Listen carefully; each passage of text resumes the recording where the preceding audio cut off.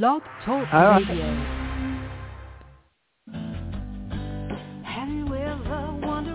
Welcome to MindShifters Radio with the Forgiveness Doctor, Dr. Michael Ryce. I'm Jeannie Ryce, your co-host. We also have co-hosts Dr. Tim Hayes and Michelle Bechet. We will share with you the wisdom of the first century Aramaic internal process of forgiveness. We offer tools and support 5 days a week. We will support you in building a solid foundation within yourself to live in pure love, in Aramaic, Rachna. Michael is the author of the book, Why Is This Happening to Me Again? For more information about the forgiveness process, please visit www.whyagain.org. And now, welcome to the show, MindShifters Radio.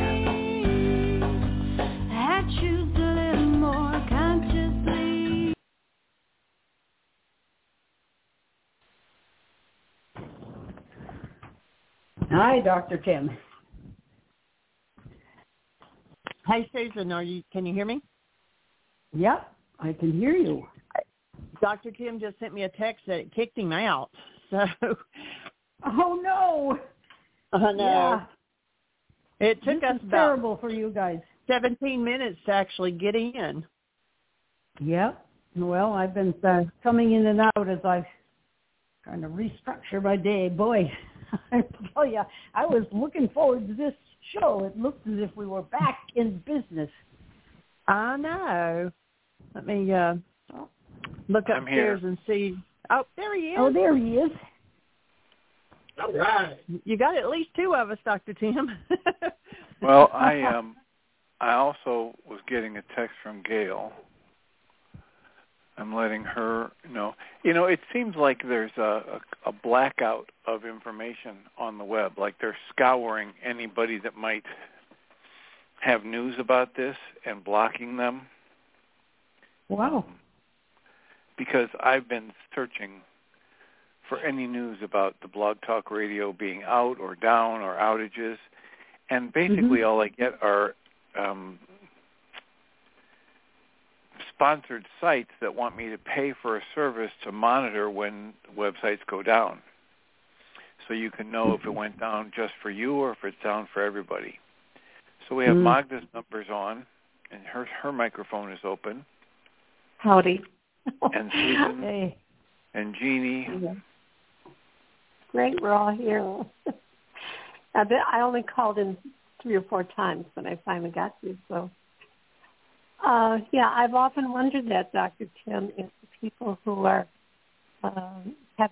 forming businesses to protect you from something or alert you to something are the same people who do the kind of activity that you need protection from. So they kind of create their own business. How about that? The email that I got.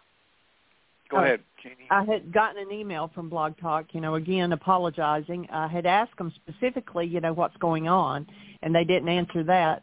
But they did offer to give us January free.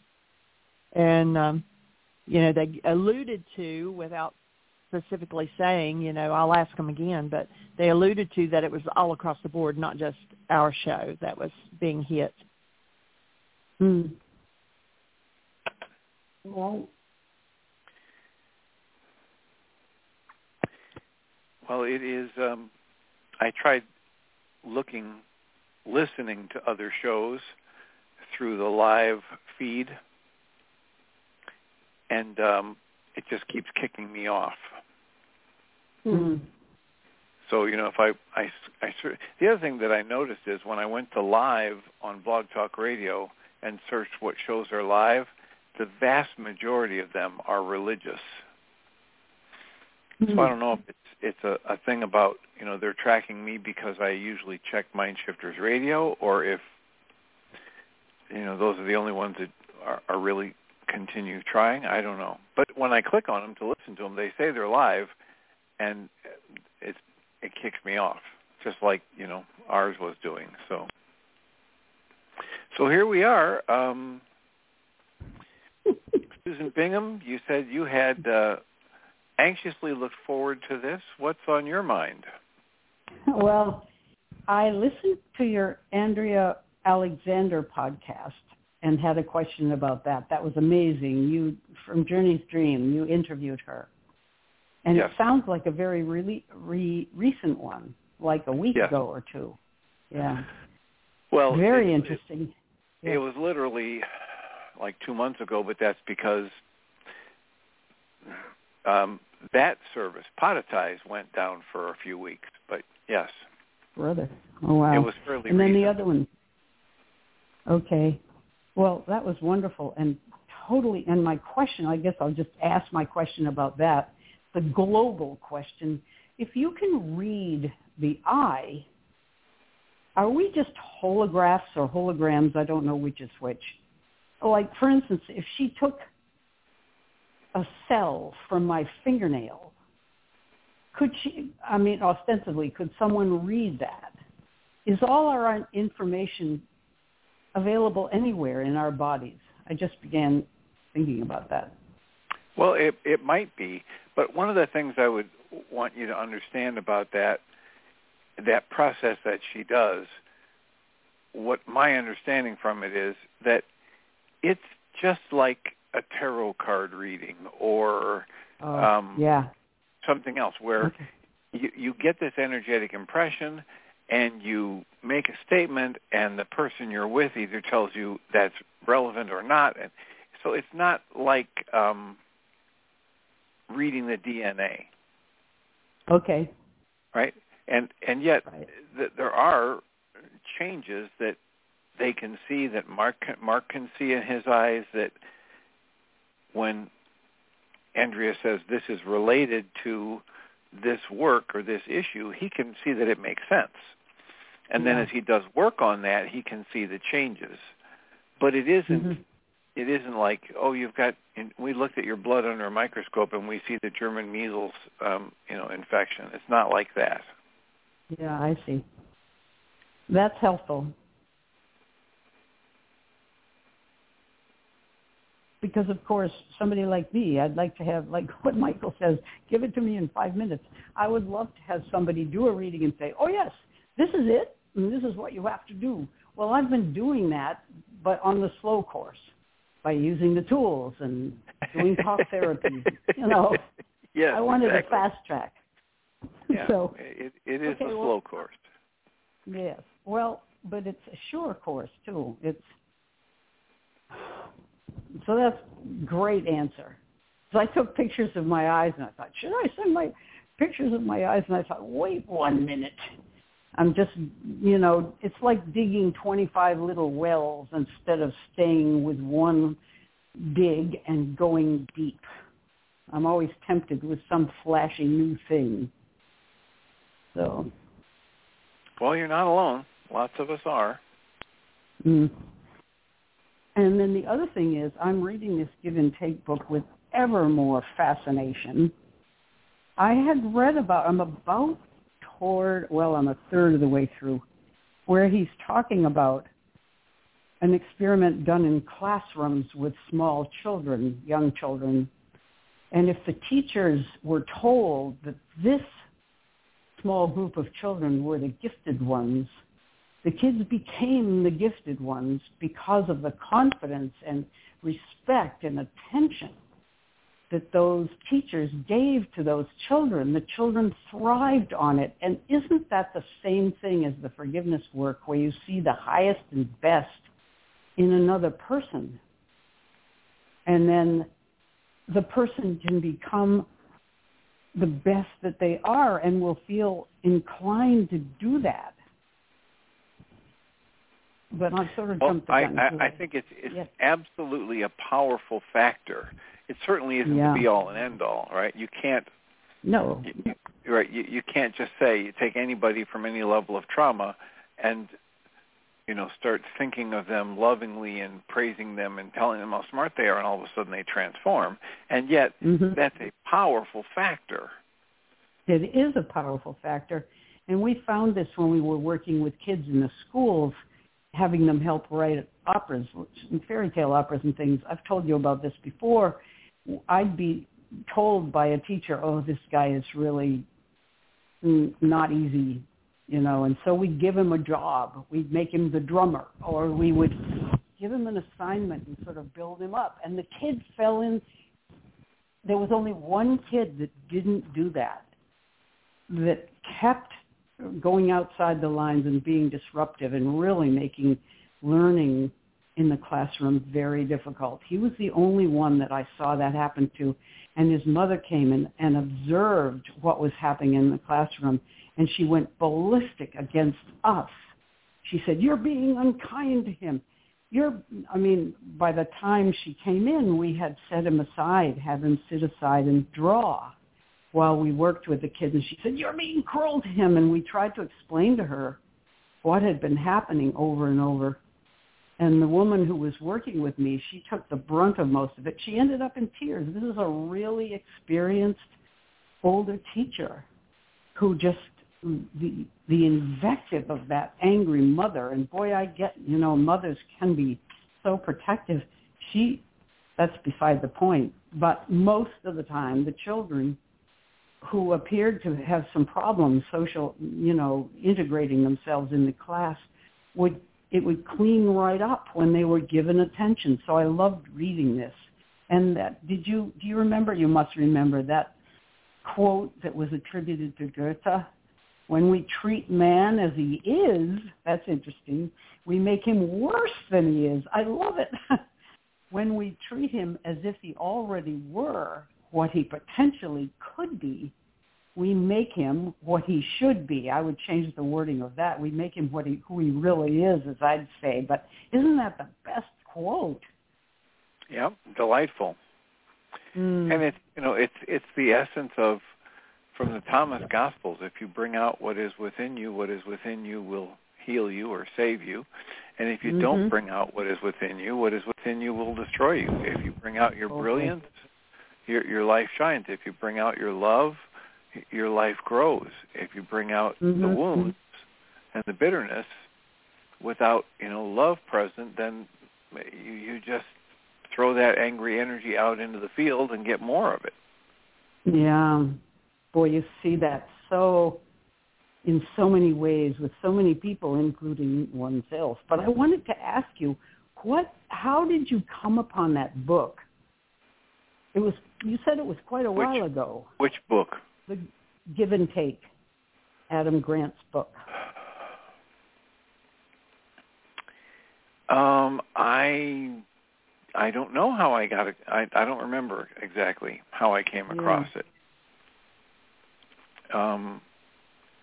I probably, like most other books, somebody recommended it to me. Somebody that knows that I'm a psychologist in the field, and so I had a very interesting. What? Go ahead. Sorry. You had a very interesting talk with my oldest grandson, who's home for Christmas. My son's boy.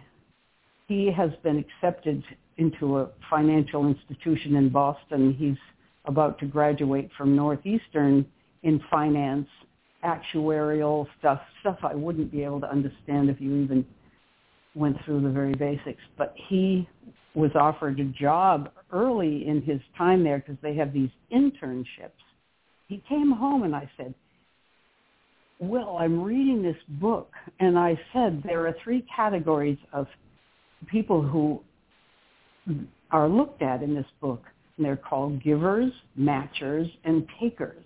And these are very gifted people in many fields who were studied. And I said, just off the top of the head and without knowing any more, who do you think would be most successful? And he said, the takers. And I said, well, you're absolutely wrong, although it doesn't appear so at the beginning. The takers often build up big networks at the beginning and do very well, but it's the givers, and I explained to him what the givers do. It takes them longer, but once they're hooked in, they end up being the most successful of all, and it's the most pleasant way to be successful. And he said, oh, that's so interesting. So I'm going to give him this book when I finish it. I think he'd really love it. And it would, imagine, somebody going into a field like that, how wonderful this would be to have this in your mind. Yep, that's exactly why I refer people to it whenever I see a connection, a potential connection or opportunity. Mm-hmm.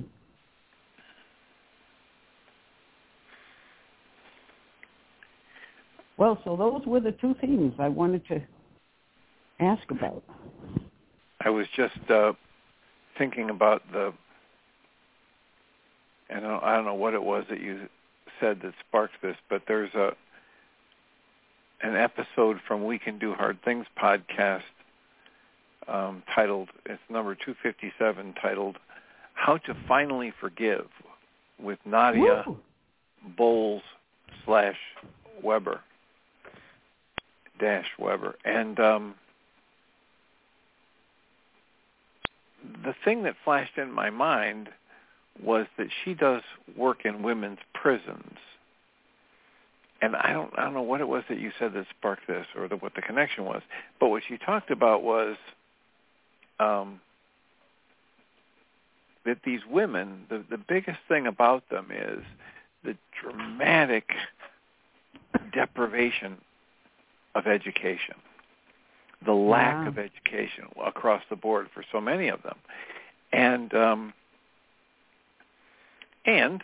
she said, and she just loves working with these women because they're just real people. And it's a whole segment of our population that we basically underserve and then warehouse. And one of the things that she said is this woman, Nadia Bowles-Weber, has written extensively and been, a bestseller, et cetera. And I haven't followed her work before, but she's had a lot of success. And a lot of it is about, self-help, personal growth, spirituality, whatever. And she says when she goes into the prison, she no longer works with anything that she wouldn't feel comfortable taking into the women's prison. And so they asked her for an example of, well, what's something you wouldn't feel comfortable taking in there? And she said, well, all of this New Age stuff about manifesting, right? Mm-hmm. Here are these women who are not very well educated, who've had trauma after trauma after trauma in their lives, and they've done whatever they can to survive and cope in a very unforgiving culture. And so she said the one example was that she was sitting next to a woman the day before this interview took place, and she noticed that the woman was no longer pregnant. And she said, "Oh, you had your twins." And yeah, since the last time Nadia had been there, this woman who was pregnant with twins had given birth to these two babies and got to be with them for 30 minutes before she had to turn them over. And she said, in a situation like that, I'm not talking to somebody about some New Age manifesting stuff, right? There's such intense life event struggle going on here that we want to keep it practical. Later on in the podcast, they were talking about the idea that one of the things from the big book in the 12-step Alcoholics Anonymous big book and the 12-step programs is getting to the point where you understand that at some point in your life, when there's something upsetting going on or something disturbing that happened, at some point in your life, you made choices that put you in a position where that could happen. And it's like the hardest line, the hardest measure to accept from the big book. A lot of people, run away from it. But it's exactly what Michael Ryce teaches here is the idea of 100% responsibility.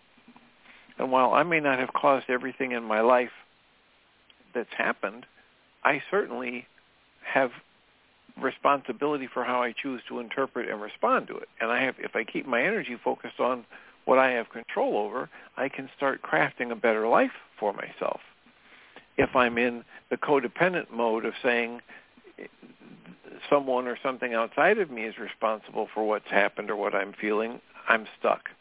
And so immediately when she said that, Glennon asked her, now wait a minute, would you take that into the women's prison?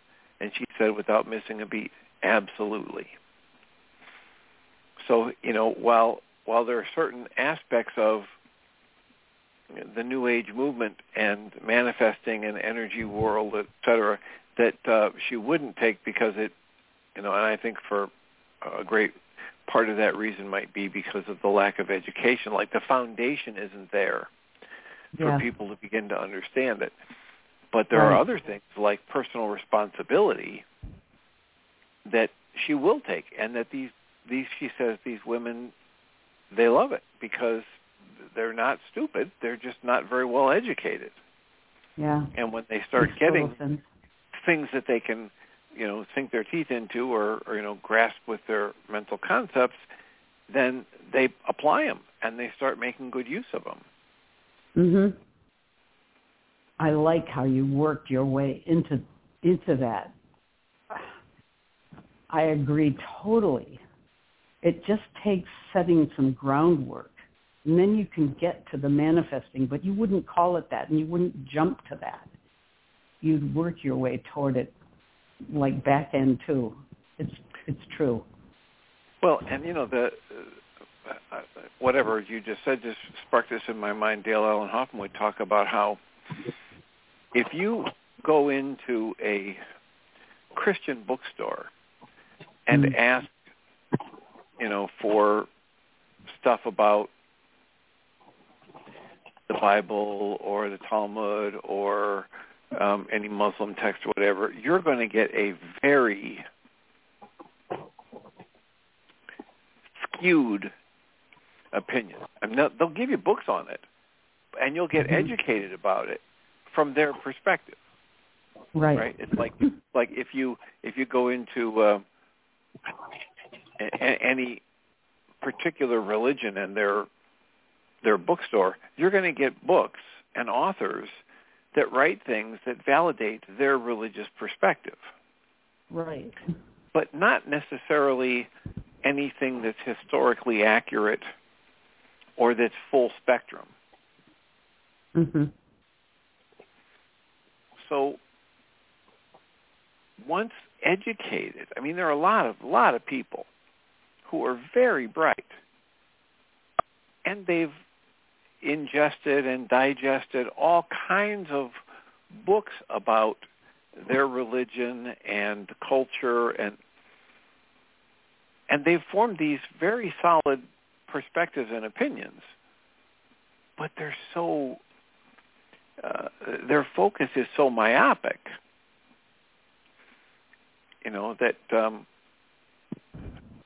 when I was getting exposed to the Christian Science movement, the Christian Science as a religion, one of the things that, and this is what Pierre Pradervan said, it was wonderful, it's wonderful, wonderful, except that it's so close-minded.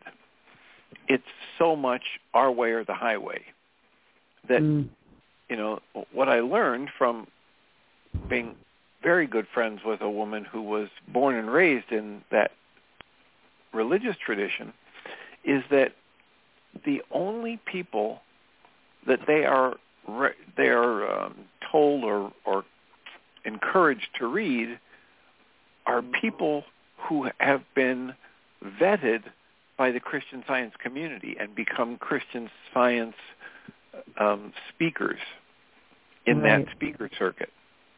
Mm-hmm. And so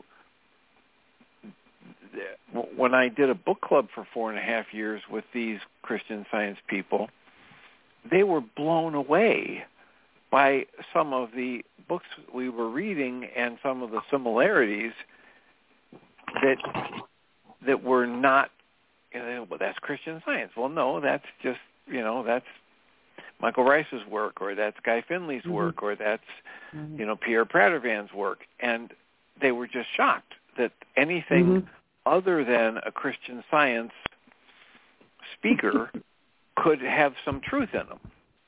Right.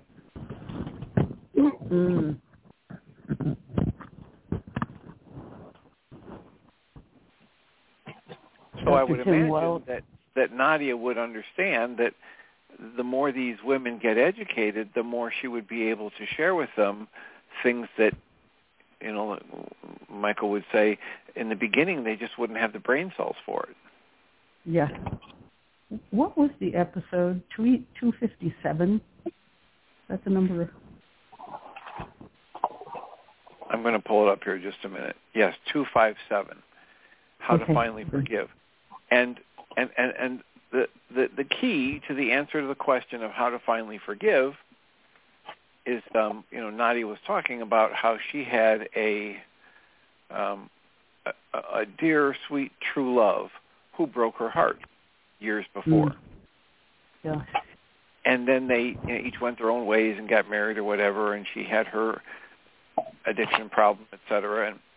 And somewhere down the line, at 40 or some years old, she ran into a friend of her old love. And he said, hey, you guys are both divorced. You should get together. And so they did. And he asked her, when did you forgive me? And she said, when I realized how much I had done to create the pain that I experienced when you left. She said, in my life, growing up, I just didn't think I was worth much, and when you loved me, I all of a sudden felt like I had value. He was a musician and popular, and so all of a sudden she felt like she had value. And then, of course, went somewhere on a gig or something and fell in love with somebody else.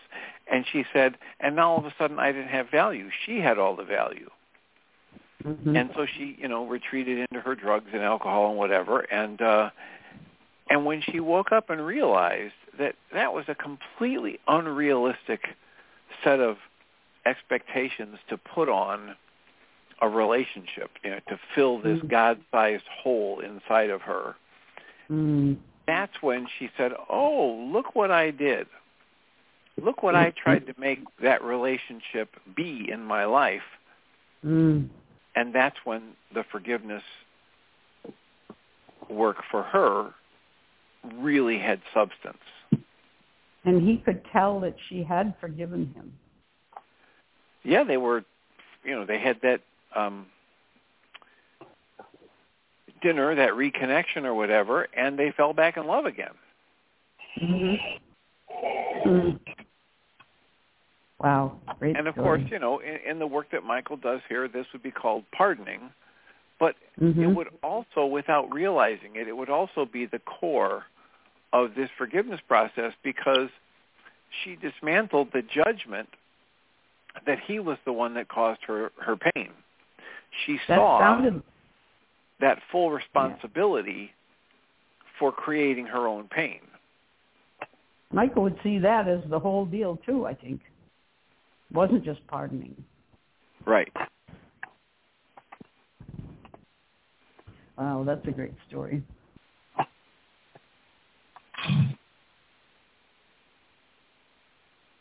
Well, I have a whole other thing to ask. Unless somebody else wants to talk, I could ask this anytime.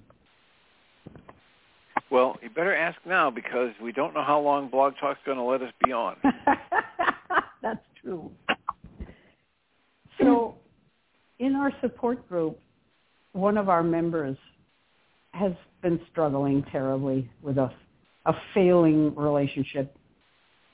And she said one thing that's helping her very much, and I thought she'd talk about the tools, but she didn't. She said she's been listening to podcasts about polyvagal theory.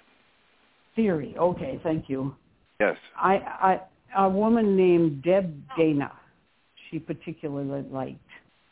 And because she's in our group, I thought, well, I'll have a listen and maybe we'll talk about it on the show. And I haven't gotten far enough into it to know that I like it. In fact, it seems inaccessible to me somehow. I'm just not. What is it resonating. that seems inaccessible?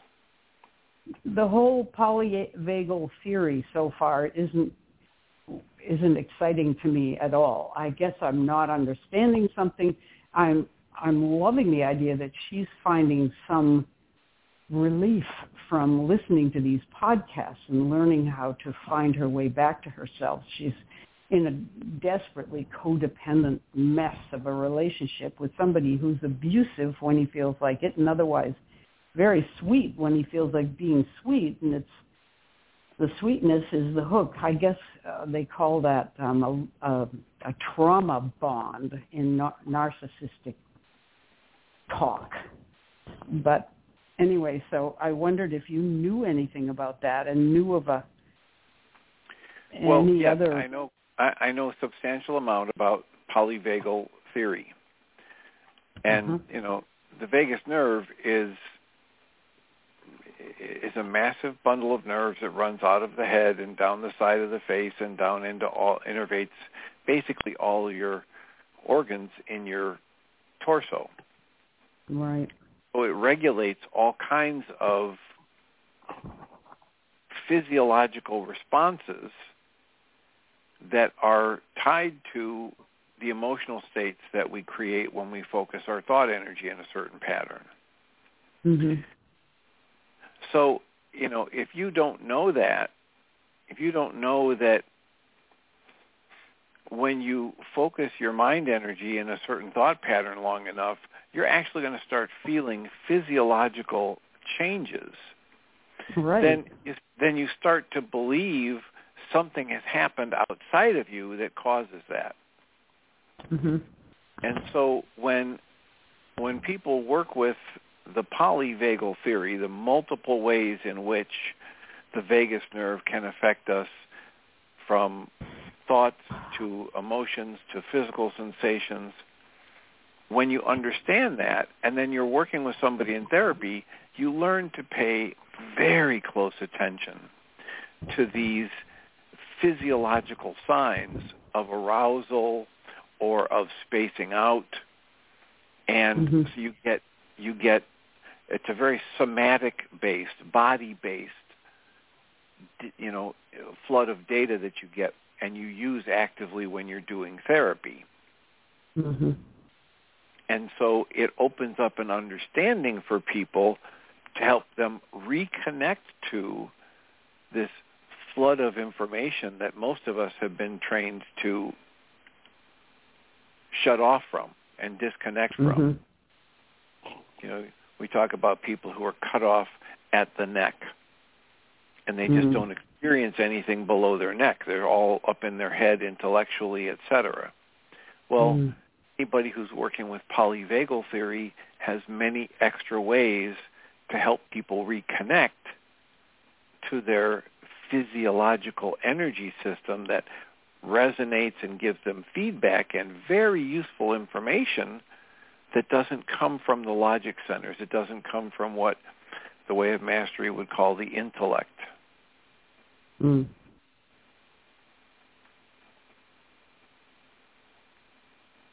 Have you heard of Deb Dana, or do you recommend someone else to listen to? Well, I haven't heard that particular name.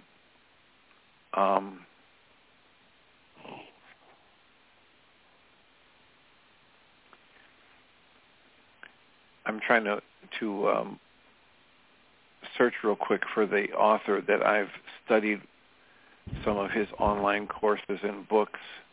I can see his face, but the name is going to come here in a minute.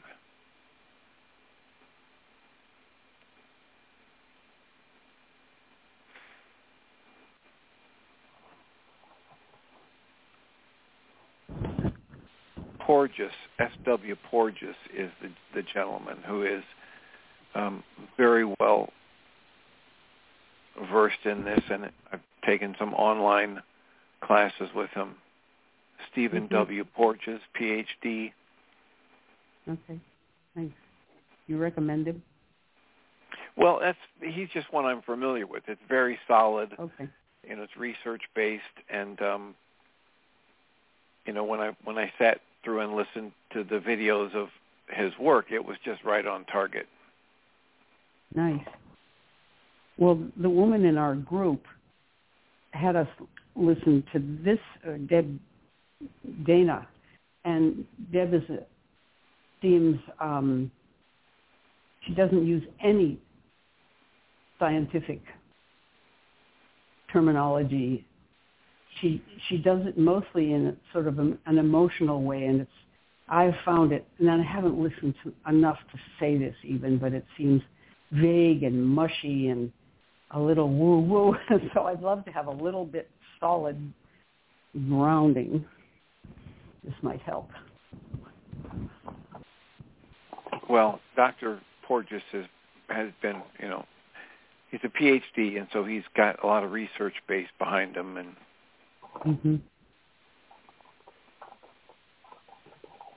it might be more of what you're looking for. I'll try that. Yeah, thanks.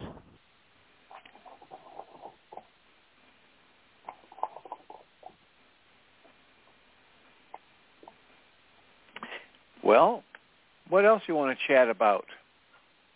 Well, this is personal. How's your knee? I kept meaning to say, how's that leg that you were dealing with? Well, I got very, very fortunate that the surgery was just the right thing to do, and the recovery was faster than anybody anticipated, and so the knee is fine. Good. That's great. Well, that's all I can think of at the moment. Does anybody else have a hand up? We have microphones turned on for you and Magda, and we have 3 other callers with no hand up. Jeannie's on. She's available. Hi. I didn't know my mic was still on. This is Magda. Can you hear me? Hello, Magda. Hi. Hi there. Well, I'll tell you a quick story that illustrates what you were talking about before about not presenting something to a person when they're not ready for it.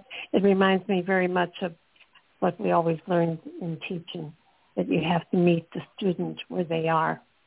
And it's so true with all of the students, whether kids or adults, doesn't matter. And this is a story Chuck told me about a friend of his who was actually confiding in him about something that had happened to her many years earlier, which did include an abusive sexual situation. And I think he probably had just learned about taking responsibility in the way that Michael Ryce teaches it. And he began to tell her that in reality, she had somehow created that. I don't know what language he actually used. And of course, she was not in any place at that point to accept responsibility and understand what he was saying. And so she literally left the room and got a gun and told him to leave the house. So it can be dangerous for a person to hear something they're not ready for in terms of their own emotional wellness. It can also be dangerous for the person who is delivering the message. So it's about reading the room, reading the person, and finding out what is appropriate. I just wanted to add that little bit in that little minute. Good enough. It's all true that there are a lot of us who've been in the teaching professions have run into experiences like that. Yes. Well, I'm going to take this last moment to wish everyone happy holidays in whichever way you celebrate, if you do celebrate. Bless us all. Thank you. Same to you. Julia, who is a new a new support group participant chimed in the chat room about a book by, I think it's a book by Stephen Porges, Bringing Polyvagal Theory to Life for Therapists and Clinicians, with Stephen Porges and Deb Dana. So that might be the same person that Susan was talking about, Deb Dana. Yeah. And Stephen would be the more research-oriented person in that connection. And so she put that in the chat room. And she also wished everybody happy holidays. You too. I will wish the same to everyone. I will be with family this next week, so there'll be some recordings that, depending upon the technology, Jeanie will or will not play in my absence. And for now, I'll just remind everybody that we come from love, we're made of love, we actually are love, and everything else is false, and wish everybody safe and healthy and happy holidays. Thanks, Dr. And Tim. you too, Dr. Tim. You too, yeah. Blessings. Thanks. So, as we continue, and we hope that Blog Talk hangs in there with us, we welcome you to the second hour of Blog Talk Radio, of MindShifters Radio. And today is Friday, December 22nd, 2023. And just like everyone else said, as you're going into the holy days, however you celebrate, we hope that you're blessed and have a joyful gathering. And we are here if, the holy days brings up something, within you, some issues from your past, or, that maybe there's dread or something. We're here to support you. Today will be, the last day before Christmas. We'll be back on Monday. We're planning on being live every day next week, as long as Blog Talk allows us in.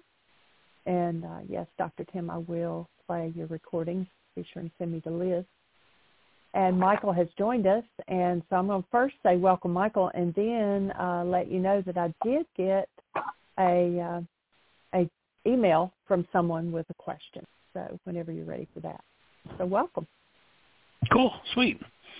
Well, welcome, everybody. Delighted that you're here. Glad that we've finally got into the show. The first 10 minutes or so, we couldn't get in, so I guess they're still having some difficulties at Blog Talk, but hopefully they'll get those worked out quickly, and we'll be solidly back in place. And if you've got a question, Jeanie, let's just go for that right off the bat. Let's do it. Okay. She goes by the name of Alexi. She used to be Danielle, and she says, "Hey, guys, I love your work. I'm always sharing it as often as possible. We met back in Vegas in 2010 before I had my son Hayden in 2011. I was going over your Power Person worksheet and love it. No, so true how we go back and resist our Power Person when we're under stress. So mine was my mom. She died when I was 18 after a long battle with cancer.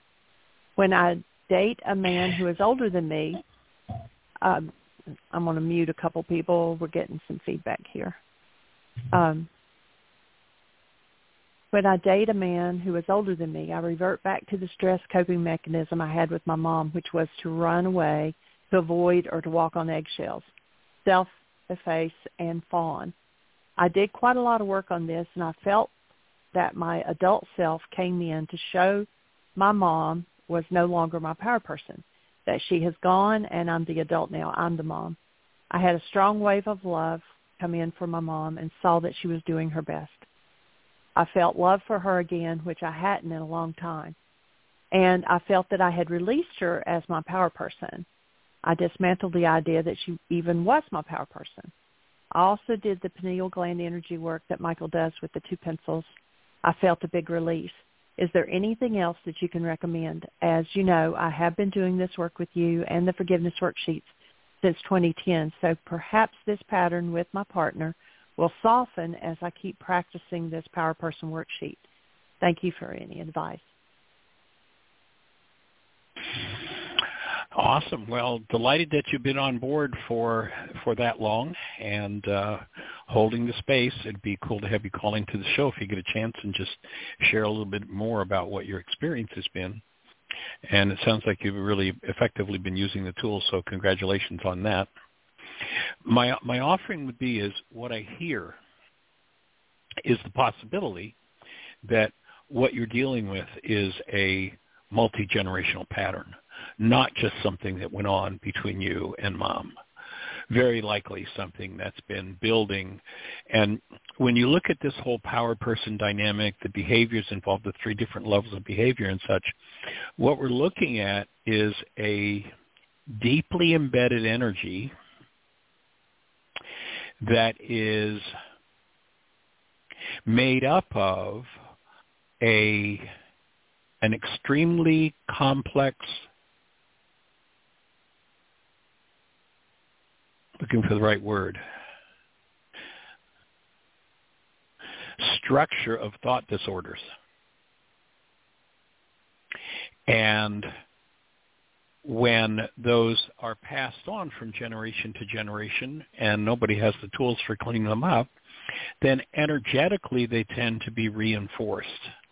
And as you build to each new level of vitality, that's why, for instance, when we do an intensive, we do a total fresh and raw food program, because one of the most common drugs on planet Earth is food, or should I say the pretense at eating food, like sodas and alcohol and processed foods.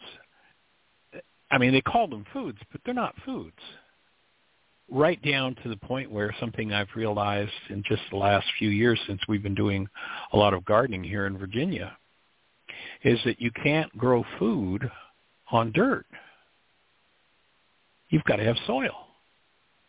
And most commercial food, the first thing that they do is they spray 10 gallons per acre, as I understand it, of glyphosate or similar killer product, chemical, to make sure that everything in the soil is dead, which means it's no longer soil, it's dirt. And then they plant a seed and try to get life out of death, which doesn't make any sense. So as you discard all of the drugs of the culture, and the more common ones aside from food and alcohol and legal and illegal drugs are things like hostility. And so as you vitalize yourself, the next layer, the next healing opportunity is going to surface. If you go back to Yeshua, they made a similar comment if we kind of extend it in our imagination, and that was, they said, well, I have this brother. How many times do I need to forgive him? Is forgiving, the way the Greeks translate it, is forgiving him 7 times enough? Well, in Aramaic, that phrase would have been, how many times should I forgive as to my brother is 7 times enough? In other words, am I going to be finished with this multi-generational pattern of trauma if I do 7 worksheets? In Aramaic, he said 77 times 70 worksheets. And my take on that, I don't think the disciples were sitting there going, let's see, 7 7's 49, carries 40. It wasn't about a literal number. The 7 is a number of completion, and 0 was infinity. We will each do an infinite amount of work until completion of whatever that particular dynamic is. And, the power person dynamic is so pervasive that my take is it literally runs the world. And as far as I know, I've never found anything comparable to the power person dynamic, aside from, you can go back into the scriptural quote that says, look to the lives of the fathers, for ours are but a shadow of theirs upon the earth. Ideas like that. But in really understanding what forms the power person dynamic in a child's mind. And again, it's usually a child. It can happen to an adult as well. It's usually a child and a parent, but not always. And we can have different power persons around different issues. And the way you tell who your key power person is around any given issue is you look at when extra stressed, ultra stressed, whose behavior do I do? That will point me to who the power person is in this particular circumstance. And so my take is use every tool you've got, all of the above, and continue to do your work. You know, if I look at my own process, I've been developing this work for over 50 years now. And for me, the most important, the deepest levels and layers of work have been done in just the last 2 or 3 years. So it's a process. It's an unfolding process. I would definitely be very committed to the forgiveness, the reality management worksheet process. I don't know if you've got, we've got a one-page power person worksheet. I don't believe you've done the codependence to interdependence intensive. And therefore, we actually, in the second, we did 2 back-to-back online Zoom codependence to interdependence communication practicum workshops. And in that workshop, though I've been teaching the codependence work for about 25 years, the power person worksheet had always been a single page. As a result of that intensive, actually the second time around, what should I say, just the press of doing those 2 intensives back to back opened the space, and we actually expanded the second codependence intensive from 14 weeks to 17 weeks because a totally new power person worksheet came out of that workshop.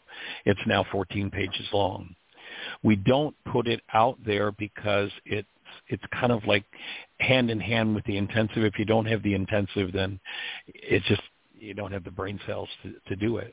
So one of the things you might want to look at doing is picking up and doing the codependence to interdependence communication practicum self-study. It's the 2 intensives we put together. There's a total of almost 90 hours of video, and we cover why is this happening to me again, healing through relationships, communication, did you hear what I think I said, MindShifters, and still point breathing. That's the focal point of those 90 hours, and it has literally all of the teaching, all of the question and answers, all of the processing of 2 full intensives in a 90-hour video self-study. That intensive includes 2 personal code evaluations, one at the beginning, so you can get a sense of where are the major challenges in the mind. The personal code evaluation breaks our personal code down into 10 different areas so that you can take a look at where are my weaknesses, where are the blind spots in my mind, and the personal code evaluation gives you those very specifically and then gives very specific tools for dealing with those challenges. And then at the end of the intensive, you do another personal code evaluation so that by looking at your comparative scores, you can see what the effectiveness has been of your work and what your new challenges are as you complete the intensive. And of course, once you've purchased the intensive, it's yours forever. So it's something that I suggest people go back and revisit because, well, let's see.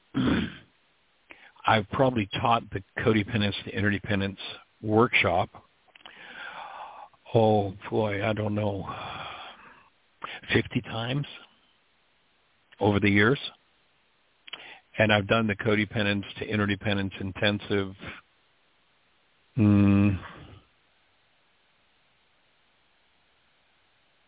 20 or 25 times. And it wasn't until the second online Zoom intensive that new worksheet developed, that the brain cells became strongly enough established in me for me to comprehend it and to extend out this tool for unraveling the power person dynamic. So, it takes a pretty intense interaction and the building of brain cells so that the mind can give us new levels of comprehension of what it is that we're working with. So I might suggest you might want to do that, and we've set the cost so it's minimal. The whole program is $600. The 90 hours of video, personal code evaluations. There are 2 additional videos that will explain the personal code evaluation to you, and then 5 days a week with the radio show, we're here to support people who are doing that intensive on their own with personal support and questions and answers. So that might be a place to step forward, and if you're interested in doing that, you might drop Jeanie an email at Jeanie at whyagain.org. Other options I would offer is calling to the show live. Let's have a conversation, and maybe Jeanie and I can support you, tap in, and see how we can support you moving forward. And or you might want to go ahead and set up a personal session with either Jeanie or myself, and we can see if we can help to crack whatever the last vestiges of that are for you. But it wouldn't surprise me. It would be unusual if the dynamics of that power person interaction were established strictly between you and your mother, that's where it started. Because, of course, your mom had a power person who had a power person who had a power person who had a power person. And chances are that you very possibly, on the other end of it, the other place I'd suggest you go is to look at the dynamics between yourself and your son, because chances are you are your son's power person. It's not something that people do consciously to their child. In fact, people consciously attempt to avoid it when they become aware of it. But that doesn't resolve the issues, the core energetic patterns. When you look at how massive a database this multi-generational database we call a body-mind unit is, my offering is there is no computer on earth. In fact, if we took all of the world's giant Cray computers and wired them all together, we would not have the capacity of one single human form in terms of its storage capacity, its intelligence, and its capability. So that would be my take, that you maybe take the same worksheets that you've done perhaps on mom, perhaps on your partner, that you also do some of that work around your son. Another place to go with it is in some of those situations where you see the interaction with mom reflected today, is that you go back and you do the same worksheets you've been doing, only you do them as though you were your mother. You did a power person worksheet on mom when, event A happened. And you did it from your perspective as the child involved in that interaction, or as the adult who was in that relationship with mom as a child. So do the same worksheet, only do it as though you're mom. You put your hat on. You actually ask mom for permission, 1, and 2, to breathe into her field and to be able to see the world through the perceptual constructs of her mind. And do the same worksheet, and you may find another level of insight. So they'd be my best inputs for how to move forward and get through the other side of this one. The other part of that intensive is responsibility communication.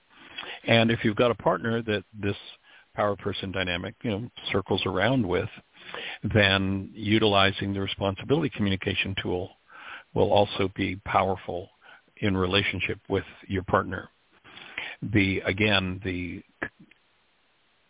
instruction set for the communication workshop, communication, did you hear what I think I said, for 3 decades was a 1-page sheet.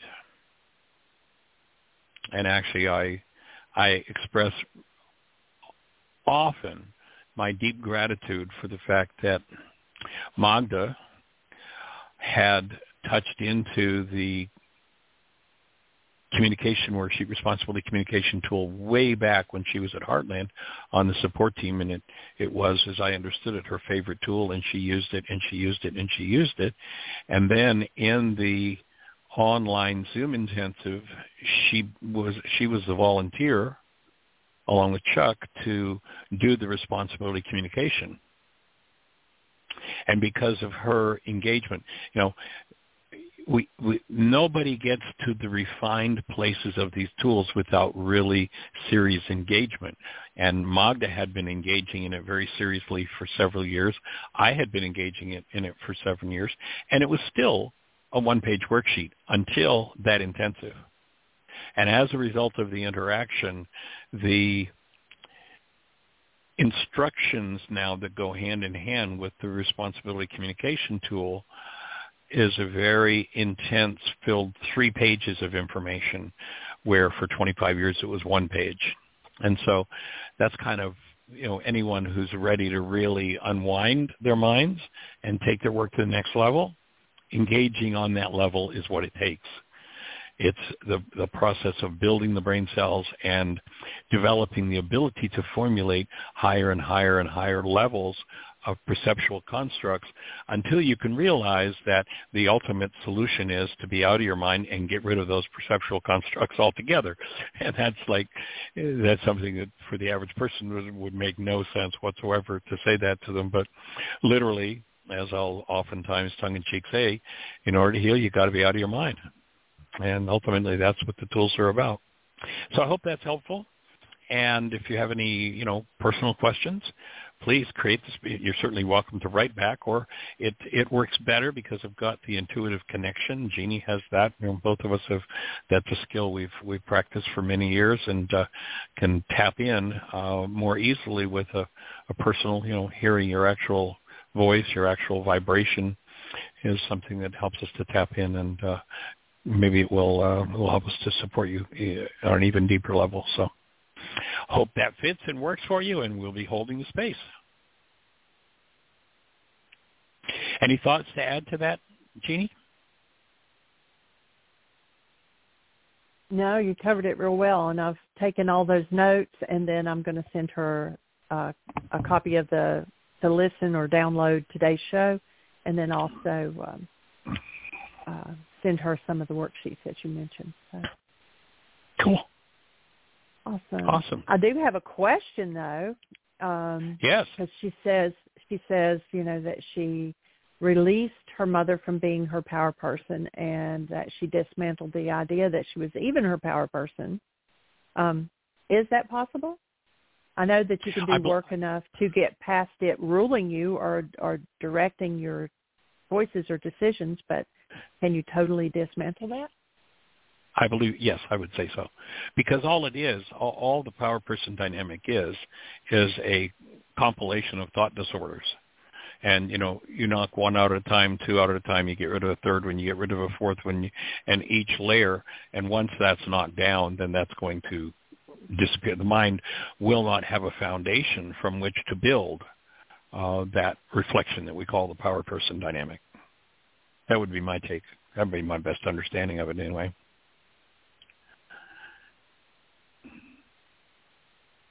And, of course, ultimately to do that, you'd be reaching back generation upon generation upon generation and cleaning up the power person interactions and the leftover thought disorders of those generations. Now, I had shared, we've shared this a couple times on the show, but what comes to mind as an example, we have a young man who's a medical professional who had done the codependence intensive. This goes back last year. And his scores on his personal code evaluation are like gangbusters, like the kind of stuff that a person who knows how to read an evaluation like the personal code evaluation would say, well, that's almost impossible. And then it was about 3 months down the road when he wrote me a note, and he, continued to do his work, and had my take would be that he came to a whole new level of vitality, a whole new level of empowerment, and he actually had memories of his father whose mother was a Nazi nurse in Germany and a prostitute, and had totally, basically ignored his father. And he had memories of his father drinking out of mud puddles and climbing up on bar stools as a small child to get a hold of alcohol, and had those memories surface. They're the kind of things that ultimately have to be resolved, have to come forward in the presence of active love in order to eradicate that power person dynamic. That would be my take. But when you do your work, often you'll go to that level of awareness that where without the awareness, one can process through some of those dynamics energetically, but it takes a deep level of committed work to get to the point where those energetic patterns would become cognitive, would move to the level where I can really decode what this energy is moving in me, and here's this memory of what happened to my father. Here's this memory of my father being an abusive alcoholic with my brother, and my brother going into a psychotic state. This was one of the memories that he shared, went into such a psychotic state that he never came out of it, and had to process the trauma of that. So, yes, my take would be it can be eradicated totally, and it might take several generations. It would certainly take someone with a super high level of commitment.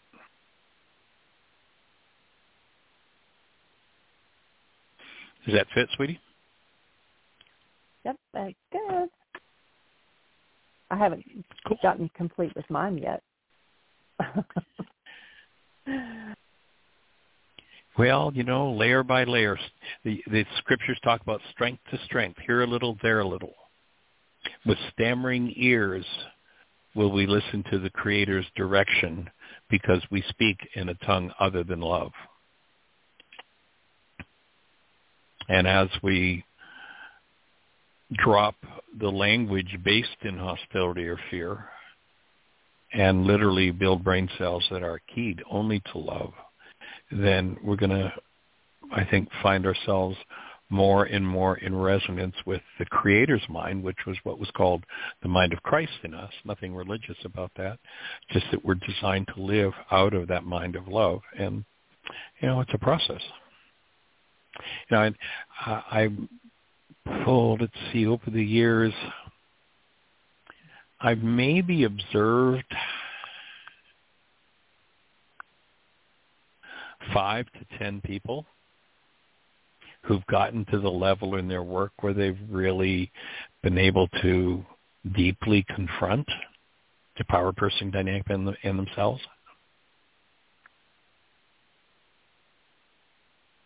And I don't know of anyone who has totally resolved it, and I'll include myself in that. It is a process. And the fact that, we're the first generation. I wish I were, it would be sweet to be in Arya's place where she's the second generation of engaging in this understanding and this work and having the brain cells built from day one for her in terms of this work, rather than built out of the power person dynamics of the generation. Of course, she has the influence of that power person dynamic with her parents, and to some degree has had that somewhat with us, but still has been building the brain cells from day one for living truly as that presence of love in the world. And, she'll go 1,000 miles further than either of us probably in terms of doing her work, and have children who will go still farther, until we get to the point where the hostility and fear-based mind is just gone. It's just, can't even be imagined. That's what I hold the space for the day that happens. Yeah. We do have a hand up. Okay, one other thought I wanted to throw in when you said you had a question. We got this question just so if there's anybody new on the show that's not aware of it, we do have the world's only forgiveness app. If you go to your app store and type in Heartland, Heartland, one word, Aramaic forgiveness, one of the first apps that will come up, there'll be a few that will show up, but there will be one with a red glowing heart, and that's our app. You can download that app. It's free. It's designed specifically and purposely to be very private. It only asks for one permission, and that is permission to use the Internet, unless you choose to print a worksheet once you've completed it, and then it asks for permission to save that worksheet to your hard drive. But otherwise, we have no permissions. It's designed to be secure, totally, completely secure, and totally, completely private. And from within the app, on every page in the app, Jeannie set it up so that if you have a question, if there's something you're not understanding about what's going on this page, you can just click a button, write your question, hit send. Jeannie will get it. She'll read it as she did today's question, and we'll answer it. That'll be our first topic of conversation. So know that that's available to you through the Heartland Aramaic Forgiveness app. So let's talk to whoever's got their hand up.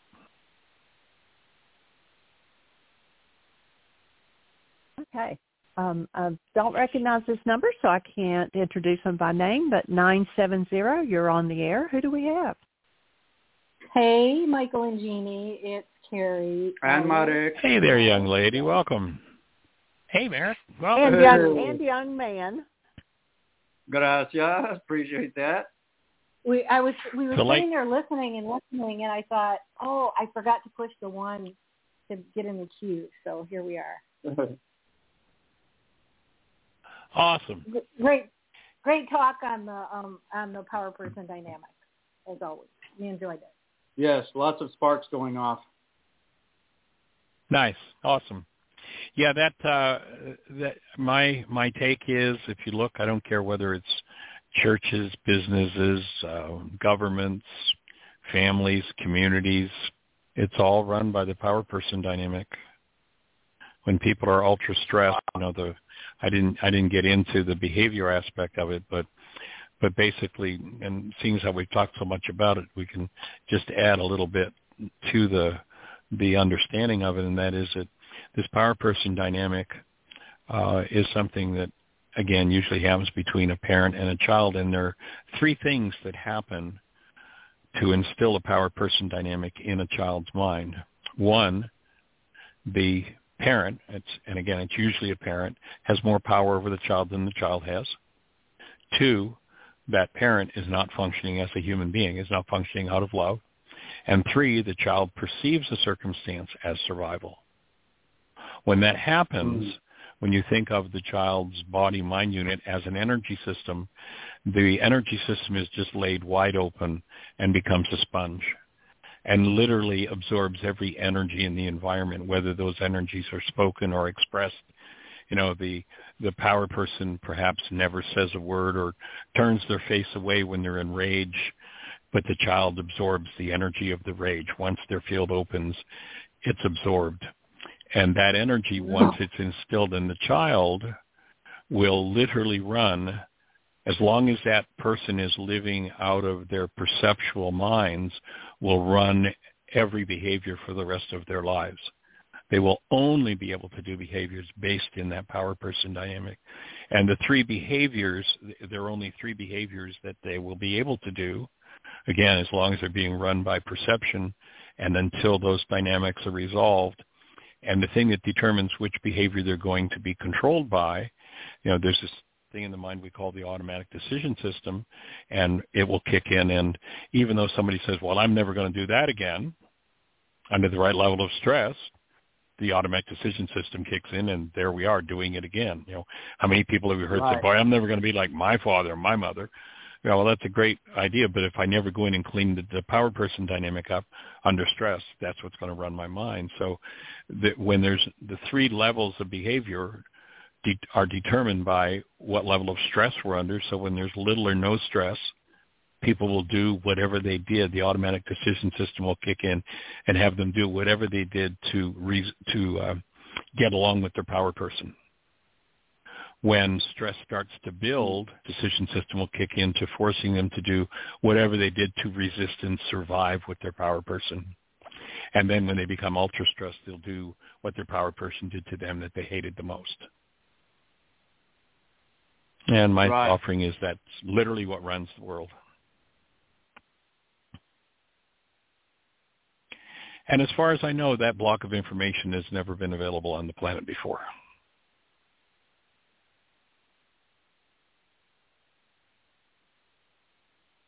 And so we've got a worksheet for that. We've got an app for that. So what's on your minds today? And it's nice to hear your voice. It's good. I've been looking forward to having a conversation with you.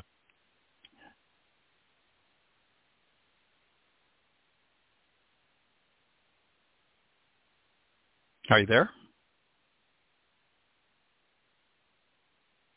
Hello? Hello? Okay, you're back. No, I lost you there for a moment. Yeah. That was our technical issue. Yeah, but we're here. Okay. Welcome back. Yeah. Thank you. Yeah, I don't. Do you want to mention about what you watched in the video? One of the things that you were bringing up for me is last week I called in the hour earlier and I talked with Dr. Tim about some young people that I have doing some work for me in the Philippines, and one has an issue of not showing up and not communicating, and we kind of went into, when in my life did I not show up, and so that was a really interesting, definitely tied into my power person dynamic with my dad and the frustrations that have come up with that, and doing a bunch of worksheets and working on it to clear it from my own system. Of course, it's not 100% clear yet, but I still feel like I have to do something with this person, which is not continue having them not show up for me. It's been very difficult. So it's interesting to balance. Go ahead, yeah. Notice that, one of the things, if we listen to Yeshua 2,000 years ago, he says, the power of life and death is in our words. And my take is the reason the power of life and death is in our words is because our words reflect the frequencies with which we're creating our lives. And one of the things that inhibits resolving an issue is that we haven't freed the mind of the frequency of the issue deeply enough yet to be able to go to the solution side of the equation. So the conversation is about the problem rather than, well, I haven't come to the point, or I'm ready for my intuition to show me how I can resolve this, if there's any last vestige of this energy in me, and how I can resolve it with this person so they feel good about themselves and they feel great about showing up, and they show up and they're reliable and become one of the most reliable people in the world. When my mind automatically goes to that side of the conversation, I'm halfway to having resolved the issue in the world externally. But until I can conceive of that, I'm not likely going to be able to resolve that issue. Right. We've been through a few iterations of that. I hear you. Been there, done that. Yeah, I'm sure there's more of it still in me. And well, it's all in me. It's all me.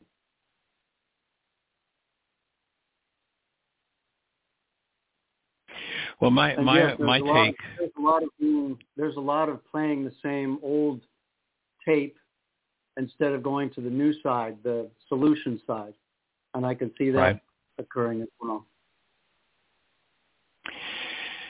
And when I can collapse the and this is the purpose of the forgiveness process, a la first century Aramaic, is when I can collapse deeply enough into the structures in my mind with which I construct the perception of them as responsible for my disturbance.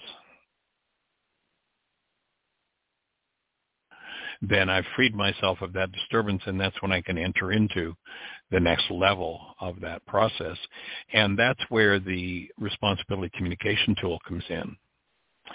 And where most people communicate, no, let me back up a bit.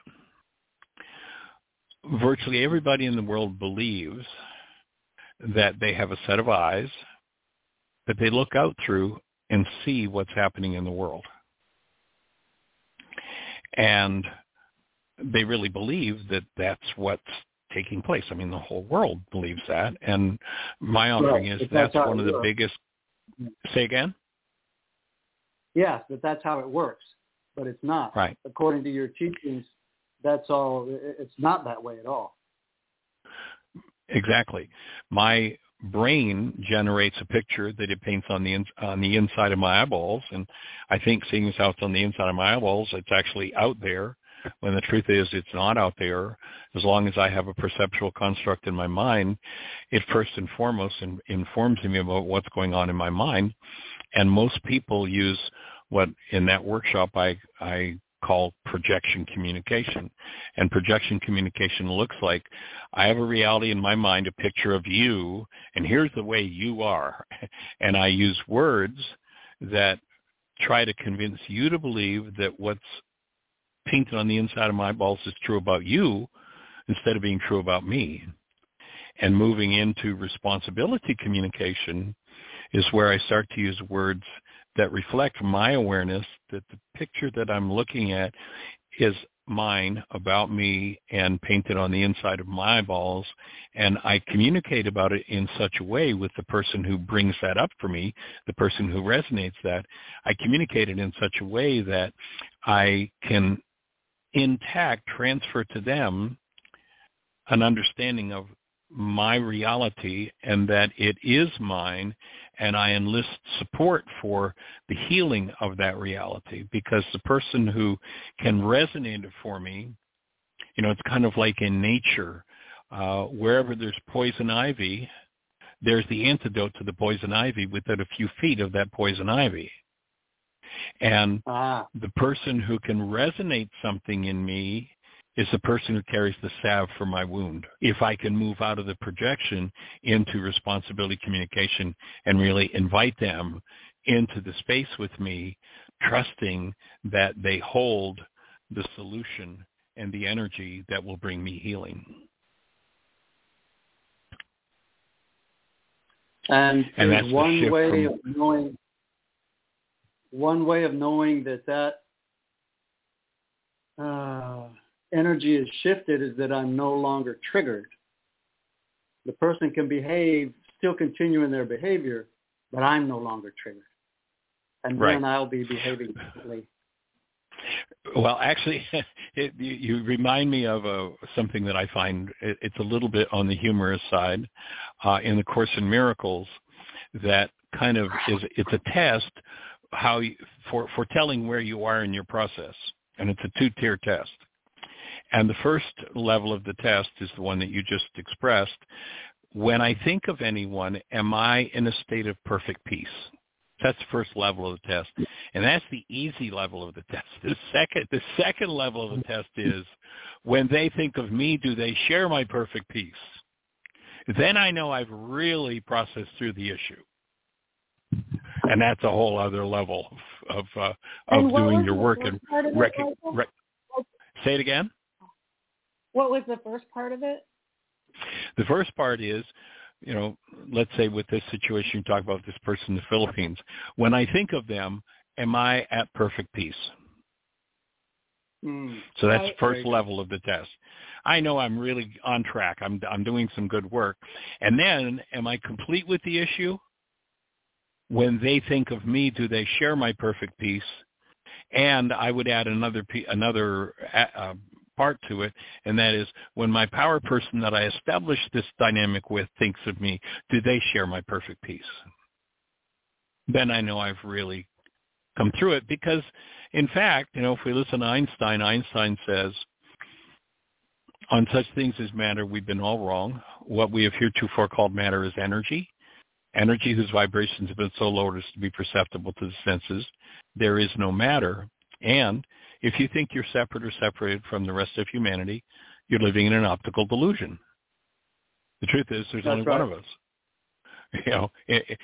And that's a long way from the way our perceptual minds separate us out and make us believe and look like, there are others spread all over the place, but ultimately coming to that place of connectedness and oneness means we've done one horrendously deep piece of work. Right. Not proclaiming I've done that level of work yet. And that's the whole point of this hologram, isn't it? Is to experience the non-love and to master the walk back to love. That would be my take, that we actually experience ourselves as that presence of love. Not that we love anybody or not that anybody loves us. That's a totally false goal that leads us off track. People waste lifetimes trying to achieve that one.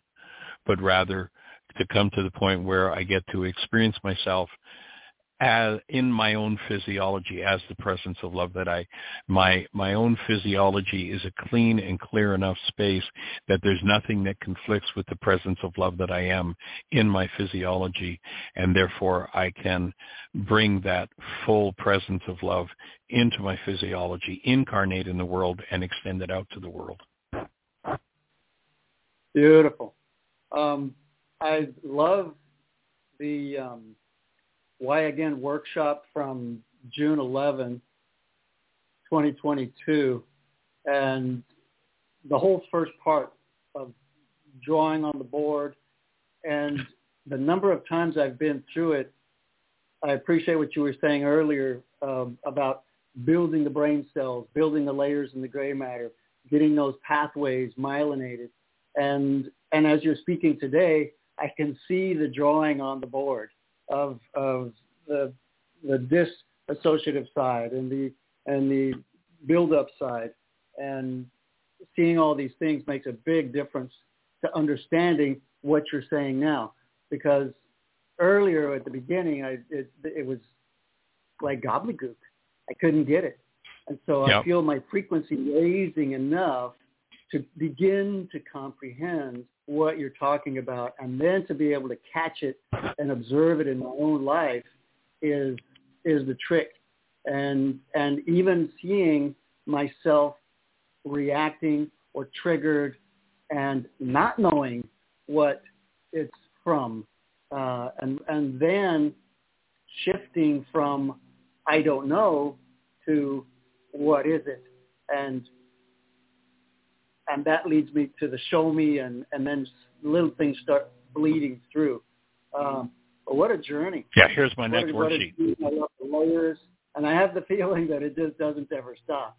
It's just keep more of the same, but stay conscious, stay loving, stay kind. Accurate. Yeah, that would be it exactly. And then, just throw out a thought, and this is one that's just been falling in place for me maybe the last year to 2 years. As I was saying, the deepest parts of my own work I've done in just the last couple of years. But to get to the point, and this has been my request now for better than a year, is to surrender perception totally, to live without perception, and to live without memory.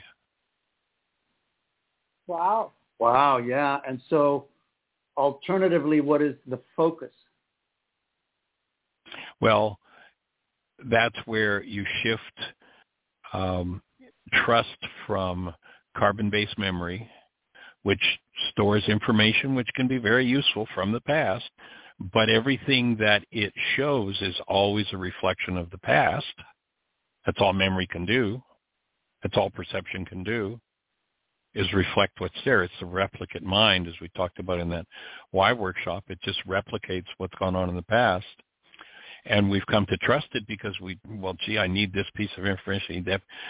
And to be willing to let go of perception and memory, and then trust that the mind of the Creator is in you, that has everything you need.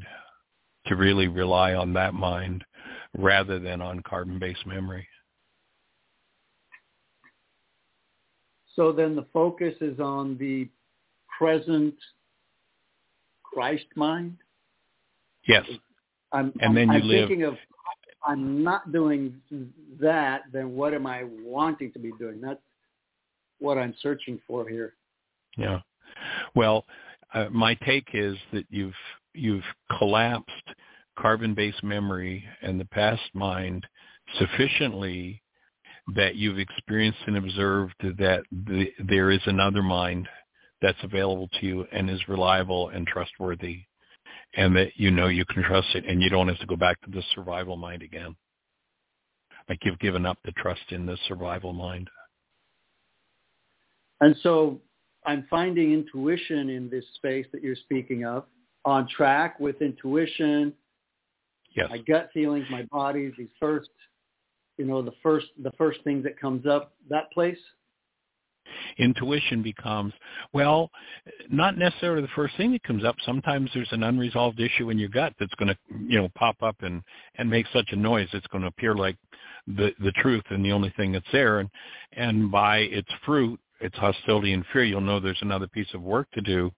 But intuition, inner tutor, the inner guide, and that's where we're designed to live, move, and have our being. And then through those higher faculties, the spiritual faculties, then we get to reach into the actuality rather than, if we think of perception, I'm in a room right now where there's a ceiling fan with a light and a pull chain, and there's a TV, and there's a mask over there, and there's a mirror over there, and there's some art on the wall, and there's a phone sitting here beside me. So if I were a fly looking at that, would I say mask, TV, pull chain, phone? No. If there were some infrared energy in the room, I'd go for it, and it'd be food. But that's what my perceptual system would serve up to me. If I were a mosquito, if I were a mouse, do I look up and see a TV and see a guy's face on, I've got a picture on the screen that's on hold. Would I look up as a mouse and see a face on the screen? No. I don't think the mouse's mental construct would be quite that. I mean, it's, maybe its sense of smell is enough to go, oh, there's a crumb of cheese over there, but it sure doesn't see the guy on the screen, nor the fact that he's got a receding hairline. It wouldn't mean anything to him. And I think that ultimately what we're designed as human beings to do would be the level at which the highest human today perceives and conceives would be to the truth as the flea's perception or the fly's perception is of what's going on in this room right now. That we're designed for far, far, far more than what we're letting in right now with our survival and our hostility and our fear and our wants and our desires and what we think is important. Right. Man, that impresses on me that I have a longer way to go than I even thought. But it's all good because I'm enjoying now. I'm enjoying. Sweet. And I'm here. That's one of the signals we're on track, I think, is when that joy shows up. Something that's inspired me recently, this new telescope that they've got that's seeing into space like, the Big Bang is now gone. Science knows that was a fallacy. It's more, claptrap, more perceptual stuff. I believe that what this telescope is now starting to cue us into is telling us what we're capable of ultimately when we really function out of our true being. That we're designed to function within that whole structure, comprehend it, and who knows what comes next with that. The culmination of who we are, coming together. Yeah. Beautiful. Yeah. And when we do that, and when we do that in the community, when we as cells in this individual body, my take is, in the ancient teachings when they talked about, the mind of Christ, the body of Christ, the mystical body of Christ, we are cells in what they were trying to express when they talked about the mystical body of Christ.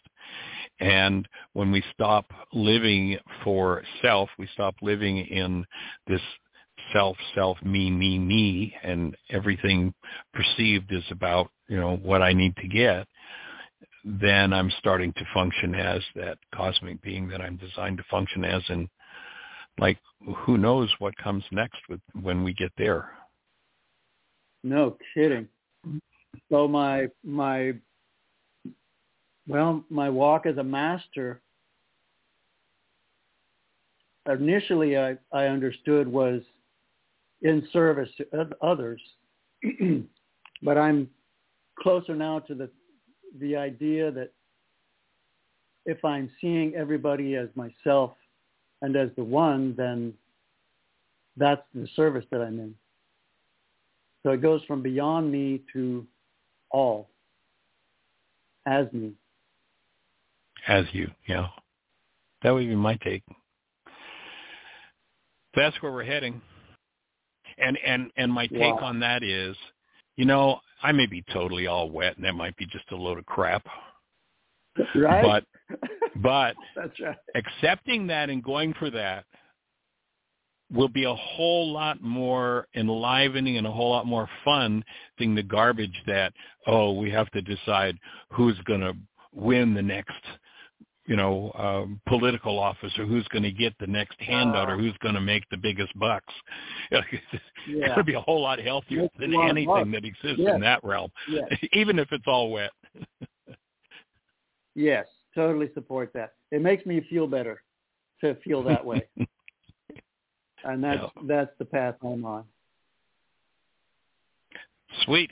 I'm doing men's work, MKP, and in the circles, man, I'm seeing a lot of me.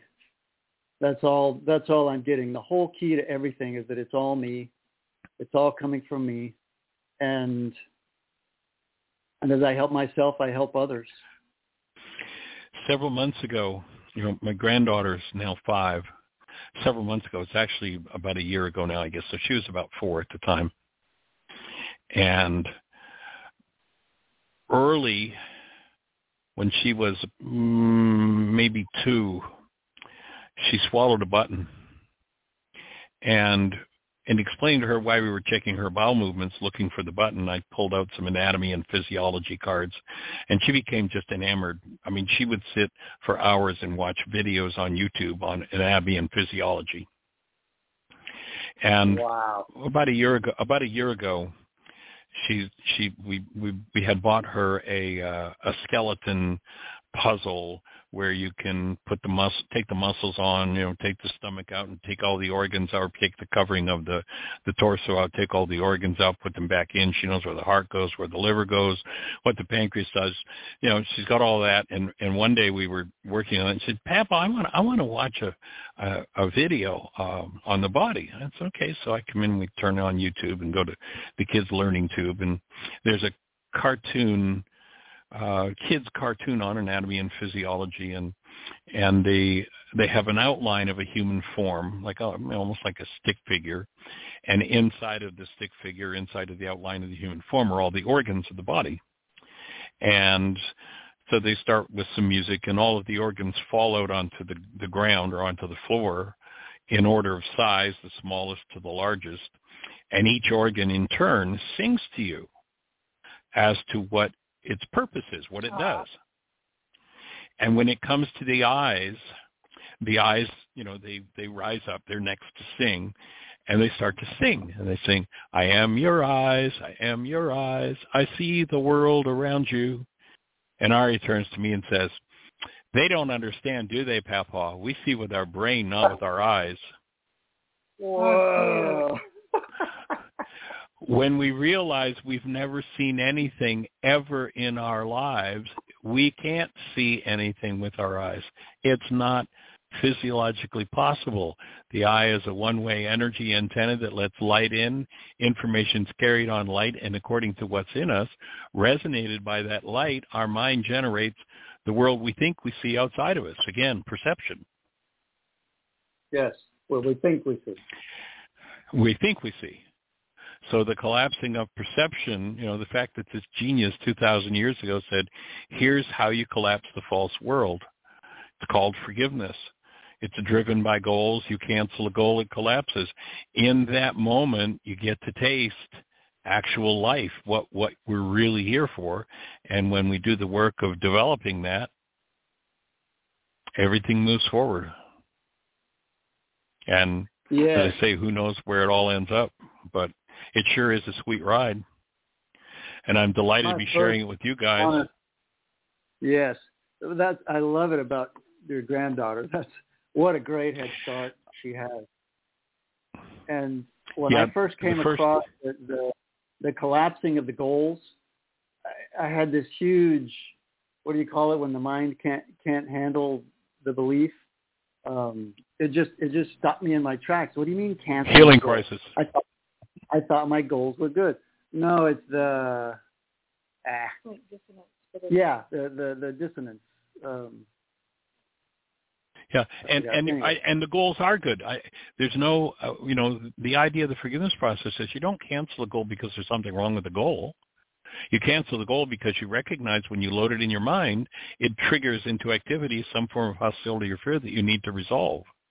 That underlies the perceptual construct your mind's serving up to. So when you cancel the goal, that construct collapses. When it collapses in on itself, you now have access to the root energy that's behind it that maybe goes back to 2 days ago or 2 months ago or when you were 2 or 2,000 years ago. It goes back to that root energy. And in love, you get to process through it.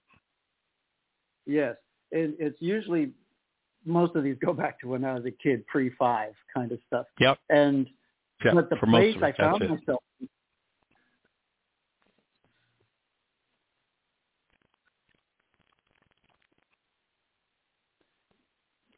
Judy was boring. Hello. Then Judy discovered ChumbaCasino.com. It's my little escape. Now Judy's the life of the party. Oh, baby, mama's bringing home the bacon. Whoa, take it easy, Judy. The Chumba life is for everybody. So go to ChumbaCasino.com and play over 100 casino-style games. Join today and play for free for your chance to redeem some serious prizes.